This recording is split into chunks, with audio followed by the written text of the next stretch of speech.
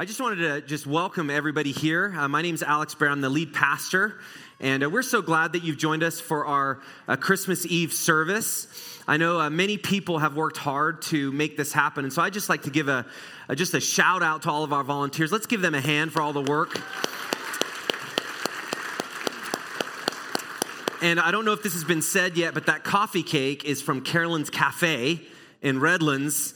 If you've been there, you know that if you've not had it yet, you will want some. And so I encourage you, the refreshments are here for you to enjoy and to meet people to really spend this time celebrating. And this is what Christmas is all about. And I just want to spend a few minutes talking about why we can celebrate. And some of the things that we're going to do are going to be kind of participatory. And so if you're a kid and you want to answer questions, I encourage you to feel free to yell that out as well. How many of you today have looked at Christmas lights this season? Like you have seen Christmas lights in your neighborhood. Maybe you've gone as a family, okay? How many of you have put up Christmas lights? And that's a big deal. Okay, good. Quite a few of you. I love that theme of Christmas, the idea of Christmas lights, whether that's on a house, whether that's on a tree. And I did kind of a survey of like the best homes that are lit this time of year in the Inland Empire. And here's some pictures of some of those homes. That's pretty impressive. You actually get a suntan. You walk through that house and you get tanned from that. Here's another one. Ooh. Okay, you saw that one. Yeah, where is it? Inland Empire, somewhere close. Here's another one. Ooh, classic. And then what about this one? Have you guys seen this one before? This one's like the laser. Wow. Dude, have you guys seen that one? That one that's my house. That's my front yard. And full confession, I have sold out and I've gone completely laser lights. It was the tragic almost falling off the roof a few years ago. But this is my house. But there's something about, even if it's this, there's something about lights that kind of get me into the Christmas spirit.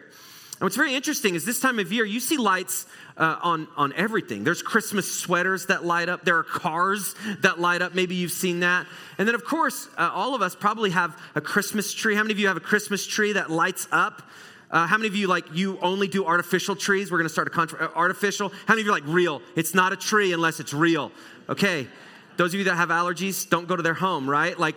But there's something about a Christmas tree, which when it's lit up, it's extra special.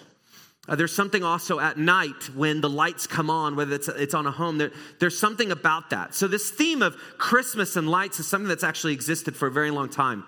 In fact, many people believe that the first Christmas tree was not lit with artificial lights because electricity wasn't invented yet. But Christmas trees actually, back in the day, were lit with candles.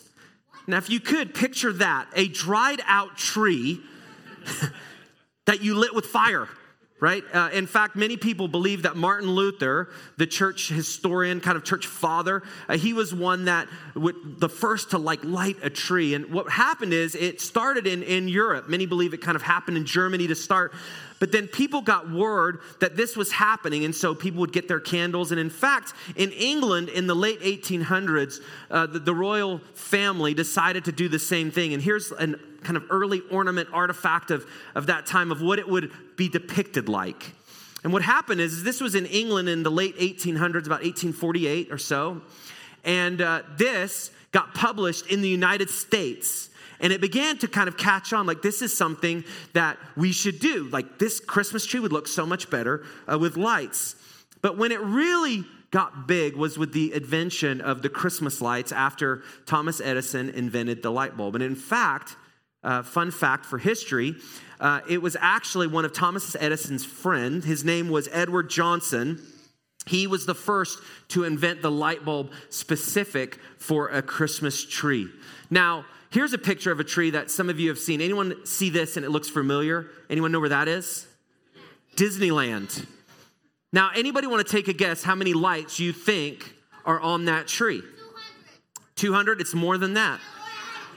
It's less than 1 billion, but it's more than 200. There are actually, listen to it. This is like The Price is Right. Over, under. The correct answer is 70,000 lights And so the tickets are the price they are just to pay for the electricity that they have to pay every Christmas. But when you look at that tree, there's something about it which is magnificent. And that is something about Christmas that's very interesting. It's the one time of year where the more lights you have, whether it's on your house, whether it's on your tree, there's something about it which makes it extra special. And the reason this is so is that Christmas has actually always had a theme of lights. There's always been something which we've longed for that cuts through the darkness. In fact, if you think about the world and movies and culture and even our own lives, there's something about this theme of light and darkness which appears again and again. Light represents hope. It represents life. It represents a new beginning. Darkness is the opposite. It represents despair, pain, things that we hope would change. And so at Christmas time, we don't celebrate darkness. We don't want to come to a service called Darkness of the World, right? That's called the news. But we want to come to something light. Where's light that we can experience, that we can celebrate? And the good news is we can actually look to the light of the world, the origin of the Christmas story, and remember that it is Christ himself. And what the scriptures say, Jesus is the light of the world. He represents hope. He represents the opposite of our despair, the opposite of our pain, and that's what we celebrate. And we're here this morning to take a little bit of a time to remember that it's in the middle of the darkness that the light shines the brightest. It's in the middle of the things that seem hopeless. It's in the middle of the despair, the frustration, the discouragement, even the things that you're facing in your life right now. Jesus is the light of the world, and he can be the light of your world. He can shine the light no matter how dark it appears. And this is why Christmas is worth celebrating. I want to read some scriptures which speak to this light that was promised to us. A light that was promised to everyone who experienced darkness. And it's not just the absence of light. It's again the experience of things that are very difficult. In Isaiah, in the Old Testament, we find this promise in chapter 9, verse 2. And it says, "The people who walked in darkness have seen a great light. Those who dwelt in a land of deep darkness, on them has light shone." This was actually a prophecy. A prophecy is something that happens in the past, which is looking towards the future. And this was the promise that Jesus would come. That light of the world would dwell and be here on this dark earth. And what's very interesting about this scripture, if you think about that promise, the people walking in darkness, this is something that's always existed. People walk in darkness. You may ask, well, I don't want that in my life. I don't want to walk in darkness, but you probably in your own life have experienced that. There's people here right now from this last year, you've experienced some darkness in your own life. Maybe some things that you wish would have never happened but have happened to you. Maybe things that have happened to your family that you wish would never happen to you. And darkness is a reality of our world.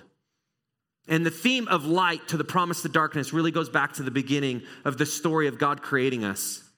God created us to have a relationship with us, to know us as our creator. Because he loved us. He gave us breath. Every one of you, take a deep breath. Exhale. That represents God's love. He gave you the breath of life. But because of sin, because we thought that we kind of knew better what to do with the breath that God gave us, we all rebelled. We went our own way and we experienced darkness. That darkness is really spiritual in nature first. It's a spiritual separation. God is holy. He's good. He is light. And because of that, the darkness cannot dwell where he is. But because of sin, we've all entered the darkness. And so the separation is real. It's a part of reality. It's part of the human experience. Pain and sin have plagued history. They've plagued our present and they plague our future. And we look at a world around us which is ravaged by war and conflict and misunderstanding and everyone trying to prove their own point and no one listens. And the darkness seems like it's growing. But the promise of Jesus being the light of the world that was prophesied in Scripture came true a couple thousand years ago when Jesus came. And it's the promise that no matter how dark your world gets, no matter how dark our world gets, Christ has come to penetrate that darkness. And he does it with the light of truth. He does it with the light of his grace. He does it with the light of his forgiveness and his acceptance. Another part in Isaiah chapter 42, speaks of this light that's promised. It says, I am the Lord, I've called you in righteousness. That is, I want you to go my way, to the way that's true. I will take you by the hand and keep you. I will give you as a covenant for the people, a light for the nations. There's that promise again. The nations, it's a picture of the people who are in darkness. We've walked in darkness in history. We walk in darkness in the present. It seems like the future will be the same. But he's calling a group of people out. He's calling people to himself. And he says, I will make you a light for the nations. I will guide you. I will have a relationship with you. What was broken spiritually because of my son can be restored again. That's the hope of Christmas. Because the promise that was made 700 years before Jesus came was fulfilled when he dwelled on the earth. And we sing glory to God in the highest, and on peace, goodwill to men. And we sing this idea of Emmanuel, God dwells with us because he came on this earth to penetrate the darkness with his very life. But there's also a theme of light that's in the Christmas story. Does anyone know any Christmas story, the biblical story that has light in it? Anyone? The star. The star of what? Bethlehem. The promise that was given, the promise of Jesus. Here's a picture of the wise men. And is that a real picture? No, I wasn't there. I may seem old to some of you, but I wasn't actually there. But this is a promise that this light would shine where Jesus would be born. And people awaited for this light that God had promised to come. And they waited and they waited and they waited. And finally, the time that God had decided Jesus would come, he came. And he came to Bethlehem, which was promised in the Old Testament, in the book of Micah. Again, hundreds of years before he came. And we learned some of the Christmas story in Matthew 2. And you'll see this on the screen. It says, now after Jesus was born in Bethlehem of Judea in the days of Herod the king, behold, wise men from the east came to Jerusalem, saying, where is he who has been born King of the Jews? For we saw his star when it rose and have come to worship him. The wise men were wealthy. The wise men were intelligent. The wise men were also wise. They had it all. They were educated. They had the resources. But what they were lacking was the fulfillment of a promise that they had waited for, the fact that Jesus would come. The Messiah would be born. The light would be here to penetrate the darkness of our earth. And they saw that star, which represented the promise that he would come, and they followed it. And in Numbers 24, you see the fulfillment of the prophecy in the Old Testament. It says, I see him, but not now. Again, he hadn't come yet in the Old Testament. I behold him, but not near. We're going to have to wait. We're going to have to wait. We're going to have to wait. But a star shall come out of Jacob, and a scepter shall rise out of Israel. And so the people awaited the fulfillment of these prophecies, not just the wise men, but all who believed that God was who he said he was, that believed he had made them, he'd given the breath of life. He would come back in his light to penetrate the darkness. Not in a general way, but in a specific way. He'd penetrate even the darkness of our own lives, our own minds, our own hearts. And the story of the wise men continues in Matthew chapter 2, verses 9. And it says, and behold, the star that they had seen when it rose went before them until it came to rest over the place where the child was. It was happening. What had been promised about the star, which would lead to where Jesus was born, it had happened. When they saw the star, what did it say? It says, they rejoiced exceedingly with great joy. The darkness would no longer be overcome. The darkness now would be penetrated by the great light of the Messiah, the one who would save us. And going into the house, they saw the child with Mary, his mother, and they fell down and worshiped him. Then opening their treasures, they offered him. Who knows the gifts? What are the gifts the wise men brought? What's the first one? Gold. What's the second? Incense. And what's the other one? And it could look something like this. What do you guys think? Is this kind of like an accurate depiction? Like the, hey, I like that. The Lego wise men set. It's not too late if you need that, parents. Okay, all right. But that's a depiction of this gift that represents that this joy that what had been promised had come. All of the scriptures from the Old Testament pointed to the fact that the promise would come true. God had not forgotten his people. And I want to encourage you today, no matter what you're going through, no matter what you're facing, God has not forgotten you. He sent his son to be a light for you, for your family, for your kids and their kids, and for generations forevermore. Jesus himself says this in John chapter 8. This is him when he was grown in his ministry. He says, I am the light of the world. Comes full circle. All that was told about me. I am the light of the world. Whoever follows me will never walk in darkness, but will have the light of life. You can have the light of life for all who turn to Jesus and say, I need help with my darkness. You see, when you're in darkness, you can't get out of the darkness yourself because you cannot see. You cannot move. You don't know you're up from your down, you're right from your left, you're stuck. The scripture describes this as being spiritually dead. The darkness represents that spiritual death, that separation. So when Christ declared, I am the light of the world and people will have the light of life, what he is saying is you do not have to remain in your darkness anymore. And so it got me thinking, well, what are some of the darkness that you and I experience in this life? What are some things that seem to be a shadow over us? Like the scriptures say, we're caught in the shadow of death, the shadow of darkness. Well, for some of us, that darkness could be just loss. You have loss in your life. It could be loss from people that you love dearly. It could be loss from where you hope to be to where you are. It could just be a loss from you are where you are and you're just looking around saying, is this it? It could be loss. It could also be conflict. Certainly, darkness represents conflict and disagreements, and there could be people in your life who you have conflict with, and it seems like no matter how your intentions are, and the other person's intentions, you just don't see eye to eye, and people that you love dearly, there's no reconciliation. It seems like there's just pain, and there's hurt, and there's bitterness. That's part of the darkness that we experience in our relationships. There's also fears and worry. As we wrap up 2023, some of you, and it's easy for all of us to get in this, you begin to think of 2024, and you begin to already think of the fears of all the unknown of what you'll face this next year. How many of you have already been worried about the next year? Anyone? It's normal because we don't know the future. We don't know what's going to happen, and so darkness can fill us just with that anxiety and that overwhelming sense of, I'm not going to know how to move forward. That can represent darkness. There can be confusion of our life, how to move forward, or even just this season. It can be a struggle. But when Jesus declares that he is the light of life, it's a promise that penetrates the darkness that you experience, from conflict to loss to sin to struggle to discouragement to despair. Whatever you're facing, the light of Jesus can penetrate your darkness. The light of Jesus penetrates the world's darkness. The light of Jesus is everything that we need to overcome the darkness of this world. That's the promise that we celebrate when Jesus says, I am light of the world. Now, if I could, I'd like to just extend this analogy of light. Now, if we were to just turn the lights on full blast right now, what were some things that would happen? You'd begin to kind of squint. Sometimes the light bothers us. And the longer you're in the darkness, sometimes the light's even harder. You can't see, you lose your bearings. And so the promise of this light of the world means that there's actually a response for all of us like there is with natural light. When we get into the outdoors and the sunlight penetrates. And this is a response, I think, to this human condition when we find ourselves in darkness. The first is that we can come to the light. That's one of the responses. We can come to the light. The second is we can turn away from the light. And then the third is that we can share it.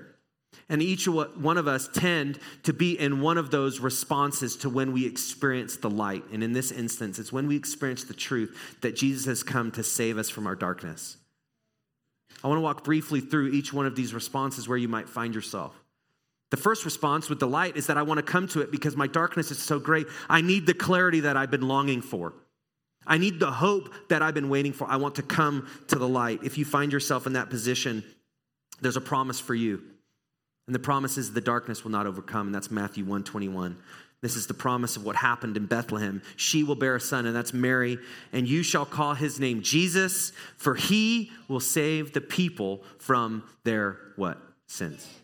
Sins represents the darkness. He will save the people from their darkness, from their separation, from their loss, from their pain, from their hopelessness. He will rescue you. And so for all of you who need to be rescued, who find yourself in the darkness and you can't get out, you're in the cave of your life of wrong decisions, you're in the cave of your life of despair, of anxiety, you're in the cave of your life of just missed opportunities and a past that keeps catching up with you. If you come to the light of Jesus, you will be saved from that darkness. And what it means is you call on the name of the Lord and say, I can't deal with the darkness on my own. I can't find the switch. I can't find the opening to the light. I'm in the darkness and I'm stuck and I'm confused. And so if you find yourself today and you just realize you've lived this past year and maybe the last few years just with this darkness over your head, today's the day where you can step out of the darkness because Jesus is the one that represents the light. You don't have to turn the light switch on yourself. He has done all the work for you. You don't earn the light. You just have to turn to it and invite Jesus to be the light in your life. You may find yourself wanting to respond and to say something like, I don't want this darkness anymore. And here's just a prayer that you could pray. It says, dear God, I know that I'm a sinner. I'm sorry for my sin. It's just this recognition. Like I know that part of the darkness that I experience is my own choices. All of us have wronged God and have the consequences of darkness. I want to turn from my sin. Please forgive me. I believe Jesus Christ is your son. That's what we celebrate. I believe he died on the cross for my sin and you raised him to life. He conquered death. He conquered darkness. I want him to come into my heart and take control of my life. I want to trust Jesus as my Savior and follow him as my Lord from this day forward. In Jesus' name, amen. It's at that moment where you turn to the Lord and say, I'm a sinner. I experienced the darkness. This has been over me and plaguing me my whole life. But I want to be released from that. I want to come into the light. At the moment that you turn to Jesus and say, rescue me from my darkness, rescue me from my sin, you will be saved. And the light of the world will lead you to the light of life when you turn to him. And so if you've never decided to follow Jesus and confess your sin to him and ask to be rescued from the darkness of your life, no matter how young or how old, it's never too late. Christ has come to be the light to you right here and right now. And so I want to encourage you, if that's you this morning and you've never decided to follow Jesus as the light of your life, you can do so and let us know. You could pray this prayer, and we'd love to follow up with you at Ridgeview. We want to help people experience the refreshing life that's found in Jesus. Refreshing life is only found in the light. In the darkness is where the bad things grow. But it's in the light of life in Jesus where the good things grow that he wants us to experience. And so on the connection card that Joel mentioned, if you could pull out that connection card right now. Everyone, if you can, just pull it out. Pull it out. You should see it in your program. And if you've never decided to come to the light for the first time and turn to Jesus, what I want you to do is I want you just to write new Christian on your connection card. What you're saying is I want to become a new Christian. I want to go into the light for the first time. And let us know how we can pray for you specifically. Use that connection card to communicate with us. That way we can follow up with you. We can help you. We exist to help people come out of the darkness into the light. That's what the church is for. Now, that's the first response. The second response is to turn away. Maybe there's just things in your life that you're not ready. It's just you're stuck in ruts. You have patterns and you feel like there's nothing you could do to get out of the darkness. I want to encourage you, don't stay away from the light. I want to plead with you strongly. The longer you're in the darkness, the more you can't see. And the more darkness makes sense to you. And then even what happens is because of the length of time we're in the darkness, the things of the light make less and less sense. And that might be you this morning. You find yourself just cynic towards the things of God, a cynic towards Jesus, a cynic towards the church. Maybe there's pain in your past. You feel God hasn't heard you and he's ripped you off and he's just not come through for you when you've called him. And that's part of why you're just not ready to come into the light. I want to urge you. God is right here waiting for you to help you. And he meets you right where you are. Maybe there's some pain that you have to work through. Here at Ridgeview, we want to help you with that. We don't want to leave you by yourself. But don't shrink back and keep pulling away. Because as the darkness grows, the more confusion grows. And the more stuck we find ourselves. And so begin to ask questions. Do the work of yourself to ask, is Jesus really the light of the world? And can I trust him? And if you investigate and you ask the right questions, you will find him. So don't stay here too long. And then the third is the response for people who've found the light. Could be recently, this past year, you've decided to become a Christian, or decades ago, you grew up in the church, but there's a part of Christmas which reminds us the light is not just for us to experience, the light is for us to share. We have a duty, if you're a Christ follower, if you've come into the light, to share that light with others. The Christian life is not private, although it's very personal. It's something that we share with those that we love.